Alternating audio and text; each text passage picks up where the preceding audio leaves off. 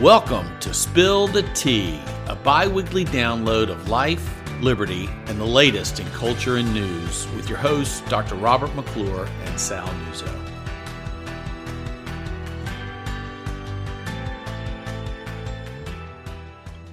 Welcome to another episode of Spill the Tea. I am Sal Nuzzo, Vice President of Policy with the James Madison Institute. With me is Dr. Bob McClure, our CEO. It's our last episode before Christmas, so let's jump right in on the important topics of the day. 3 favorite Christmas movies. Oh my gosh, I'm so, 2 of them are traditional, one of them less so. It's a Wonderful Life. I love that movie. My daughters hate it. It drives them nuts. They're so sad. I love White Christmas and Elf. Those are my 3 all-time favorites. You redeemed yourself on Elf. Elf is great. In terms of aging yourself. Yeah, you smell like beef and cheese. I've got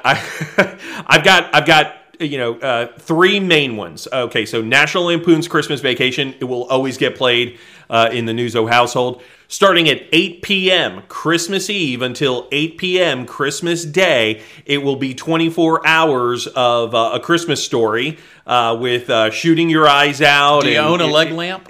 I do not own a leg lamp, although I do have a set of glasses that have it on there as a gift that was given to me. And, of course, the single greatest Christmas movie of all time. It is not Christmas until Hans Gruber falls from the 31st floor of the Nakatomi Tower. Die Hard. Okay, Die Hard is not a Christmas movie. Die Hard is the greatest Christmas movie. No, this is as bad as the discussion of whether you put up your Christmas lights before Thanksgiving or after. Die Hard is not a Christmas movie. Die Hard is the ultimate Christmas movie, and we're going to end on that. Let's jump into inflation. Right. It continues to be horrible.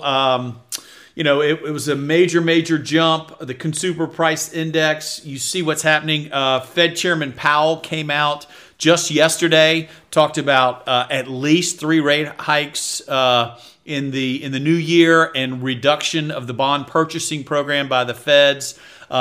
He's eliminated the word transitory, even though we all should have eliminated it 3 months before he eliminated it. I mean, this has become a major problem for Joe Biden. He's quickly turning into Jimmy Carter. And we have not seen this level of inflation since those days. And so you have an entire generation that has come of age in an era of inflation under 2%. Right. And so seeing this now and seeing the impacts of real-time prices, people going to the grocery store. I was in California a couple weeks ago, and it was $5.19 a gallon for regular unleaded gas. And the one of the folks that I spoke with said it was in the 4s earlier. Now, that's still incredibly high, but it's still a huge jump on gas prices. Right. I mean, prices in general across the board are up 7% from a year ago. But when you just talk about energy and you just talk about healthcare and you just talk about those kinds of things, it's far higher than 7%. And so,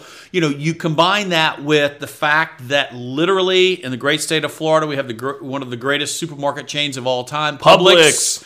Publix has vacant shelves, and it is one of the best run companies in the world. Yep. And you see people on social media taking pictures saying, what, there's no supply chain problem? There is. Yep, absolutely. And those gas prices, however, are not stopping people from traveling this holiday season. AAA is saying about 101 million people will travel by automobile this holiday season, which is a huge jump from 2020. We're getting back to kind of the pre-COVID, pre-pandemic travel kind of notes. Another 6.5 roughly million are going to travel by air. That's a 300% jump from 2020.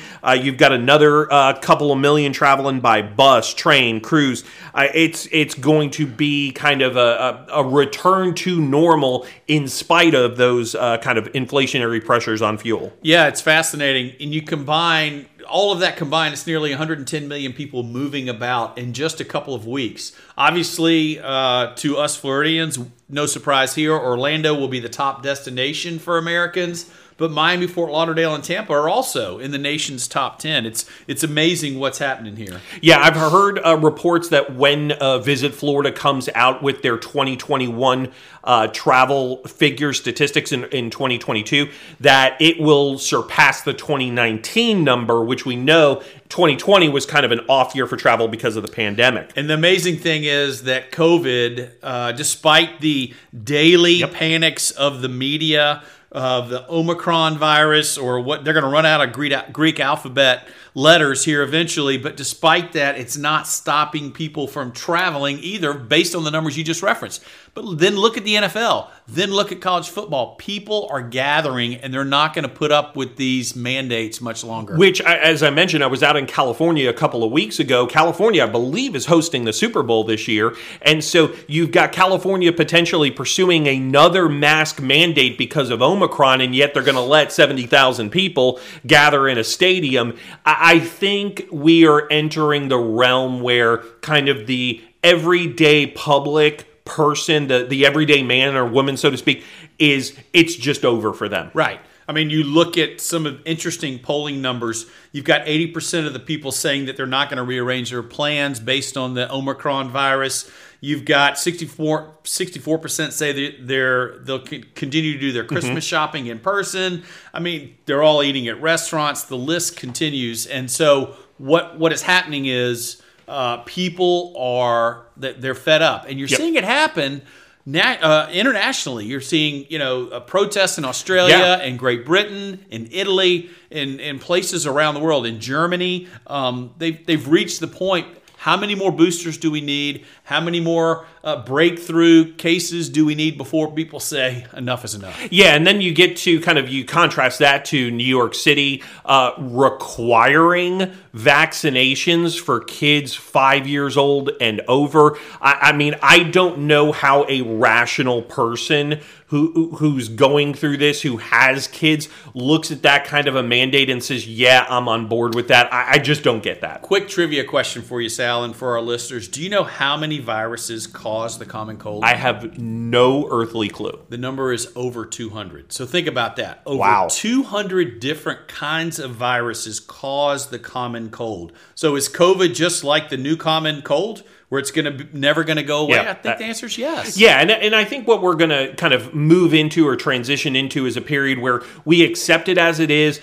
Everything that I have heard about Omicron is that while it is more highly transmissible, the impact of it is far less than what we saw with Delta, when we saw with the original strain of the virus. So it's just seeming like that's going to be the case. But apart from the vaccines, the way you protect yourself and your family are the same ways you did so with the flu years ago. You wash your hands. You don't get up in people's faces. You take your vitamins. You get your sleep. You drink lots of liquids. You exercise. Right. And if you get sick, you stay home from work. Right. You do what you need to do. But I think we're moving past the point at which, for most people, with the exception of these, the crazy tyrannical regimes of New York and California, people are just kind of accepting that we're transitioning now. And I think you're seeing it at the political level as well. I think what happened in Virginia, what happened in New Jersey, the newly elected mayor of New York, who is the anti-de Blasio, people are reading the tea leaves, and now you have a very blue state like the state of Colorado, where the governor there essentially said that, his name's Jared Polis, declared that the coronavirus emergency was over in an interview. And that's a blue state right now. Yeah, so, and then I think we're also seeing it kind of exemplified with what, I can't remember if it was Governor DeSantis or somebody else had coined the phrase the blue state exodus, which we know has been happening for a number of years, but I think the COVID response, especially in 2021, just put it on supercharge. And so two prominent media figures, Carol Markowitz in New York and Dave Rubin out in California, have both decided that they are relocating to Florida. You also have, I just read the other day, Gordon Ramsay, of all people, who had his headquarters in California, is now relocating to Texas. Right. Joe Rogan, we talked about that. Yeah. This exodus has become more prominent, and it's going to be something that I think as it continues, the media is just not going to be able to avoid it because the numbers are just going to be there. And I think it's really interesting, too, that we talk a lot at JMI about Florida being kind of a national example on school choice, on healthcare, on the tax and regulatory environment. But this is in real time the Florida story being a national example. People are leaving other states to move to free states. If it's not Florida, it's Texas. They are deciding to rebel against these draconian mandates. And imagine if Florida had not remained open. Imagine if Florida had followed the state of New York. There wouldn't be the shining example for literally people around the world to say, look at Florida. Why are we having to do these kinds of things? And I mean, to that point, you and I were just in Miami at an international conference. Atlas Network, and seeing people from Lebanon, from Sri Lanka, from all over Europe, from the Middle East, from Asia, kind of converging in Miami. And the sentiment I just kept hearing over and over is, oh my gosh, it's like COVID is not anymore. And that's something that I think people are finally waking up to, the fact that if you give government emergency powers, there will always be an emergency. Yeah. And it was amazing to watch these people come off the plane where most people are wearing masks, international people that you were just referencing, and walking into this hotel in Miami Beach, and there are no masks unless you were already immunocompromised. Yeah, exactly. Which is fair. Which is absolutely fair. But it was like they had reached nirvana, and they were just here in little old Florida. So let's finish up on sports. I know we are entering into a great sports season of kind of the December into January in a number of different fronts. I think the one thing Floridians and fans of the Jaguars are breathing a sigh of relief today. The long nightmare, or I would say it wasn't really a long nightmare of Urban. It felt like a long nightmare of Urban Meyer's reign is over.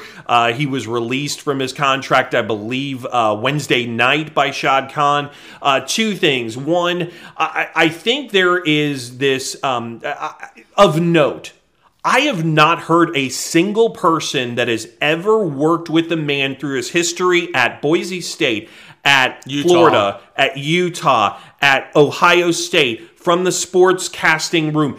I have not heard a single person come up to defend this man at all, and that just says so much about kind of the decision that was made. It really does. I mean, I was wrong. I actually thought it was a good hire at the time. I thought he would do a great job because he's an organizational guy. He'd hire the right people. Things would go well. Obviously, it was a complete disaster. I feel terrible for the Jags. They can't catch a break.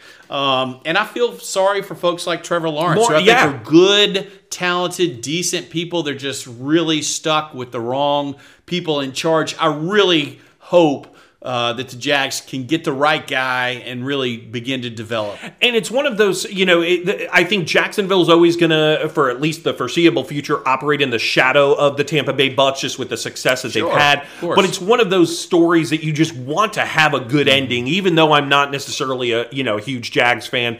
But one of those ones where you just saw that happen over the period of the 15 weeks that he was coaching there, and it was just like a train wreck. Yeah. We got bowl season, the college football playoffs. We've got Alabama, we've got Michigan, we've got Cincinnati, and Georgia. Yep. Predictions. I think there will be one upset. I don't know who it is. I think Michigan is going to play Georgia. I don't think Alabama is going to be upset by Cincinnati. I think Michigan has a puncher's chance because of the Georgia quarterback situation. And Michigan feels really good about where they are, having defeated Ohio State and having won the Big Ten. I think they've got a puncher's chance if they can just keep that D-line off of their quarterback. I'm with you completely, and I will go on record and say, and I'll offend a lot of people, I think Georgia was incredibly overrated this season. I think the SEC East was not as strong as it had been in recent years. I agree. And that's going to show in that playoff game. I think the big question is Cincinnati. I think Cincinnati had this kind of Cinderella story. They're the smaller school trying to get into the playoff. all right, you got the chance, now show us what you can do. I just don't know if you can match Alabama's athleticism and their depth. I just don't think they can do it. But it's going to be a lot of fun. I mean, college football is one of my favorite sports. I'm not an NFL guy until the playoffs, but I'm a casual follower of the NFL. But I love the college football game. We have, in days, we have the massive, highly important Gasparilla Bowl between UCF, winners of apparently a national championship. Mythical, I will say. As a Gator, I will say it's, and the University of Florida. What's your prediction there in the Gasparilla Bowl? I think that with the firing of Dan Mullen, the hiring of the new coach, was Billy Napier in Florida. I think there's a whole lot of transition going on there, and I wonder if they're going to be able to hold it against UCF. My pick is for UCF. Yeah, I think it's going to. I agree with you. I mean, all those coaches, none of them are being retained by Napier, so they're all looking for jobs. A lot of guys hitting the transfer portal at UF. The only thing I think that could save them is the sheer talent level and the fact that UCF has had some serious injuries.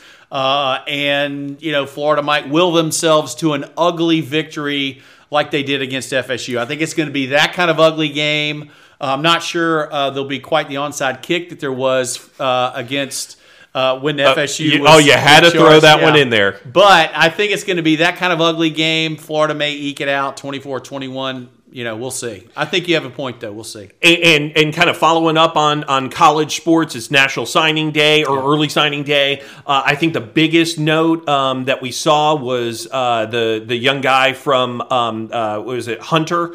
Yes. Who we thought was going to be picking between maybe Georgia and Florida State. Florida State saw that they were, kind of in the running. Yeah. We had a lot of hope. And lo and behold, in comes primetime from Jackson State, swallowing him up. What I'm hearing is it was a big name, image, likeness deal that Jackson State was able to help facilitate. This kid's going to get a big payday.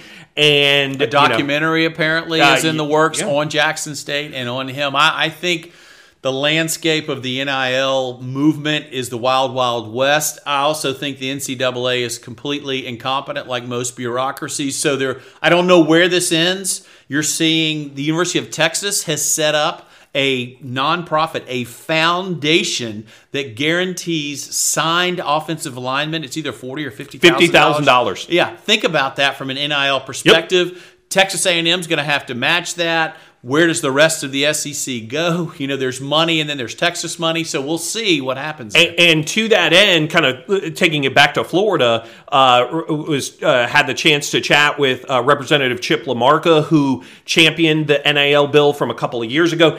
It is completely completely coincidental, but he had been working on an update to the Florida law because currently Florida universities cannot help facilitate that. It's kind of an anomaly within the text of the statute. So that's something where hopefully Florida schools will be able to kind of get on that train, because otherwise, like you said, when big-time schools are able to set up those things, it's going to be something where Florida schools are not going to be able to hold water. That's right. No, I completely agree. It's going to be interesting going forward. Well, that is a great kind of good note to land on for our last episode of 2021. Would like to thank our listeners. Thank you, Bob. Thanks to Logan, who kind of manages this and makes us sound good each and every other week. Right, Logan Pagic. That's right, our Director of Communications and Public Affairs. And so we look forward to bringing you another episode of Spill the Tea coming in 2022. Wishing everybody a Merry Christmas, a Happy Hanukkah, and a Happy Holidays.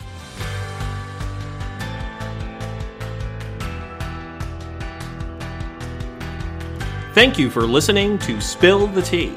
For more content from the James Madison Institute, follow us on social media or check out our website at jamesmadison.org.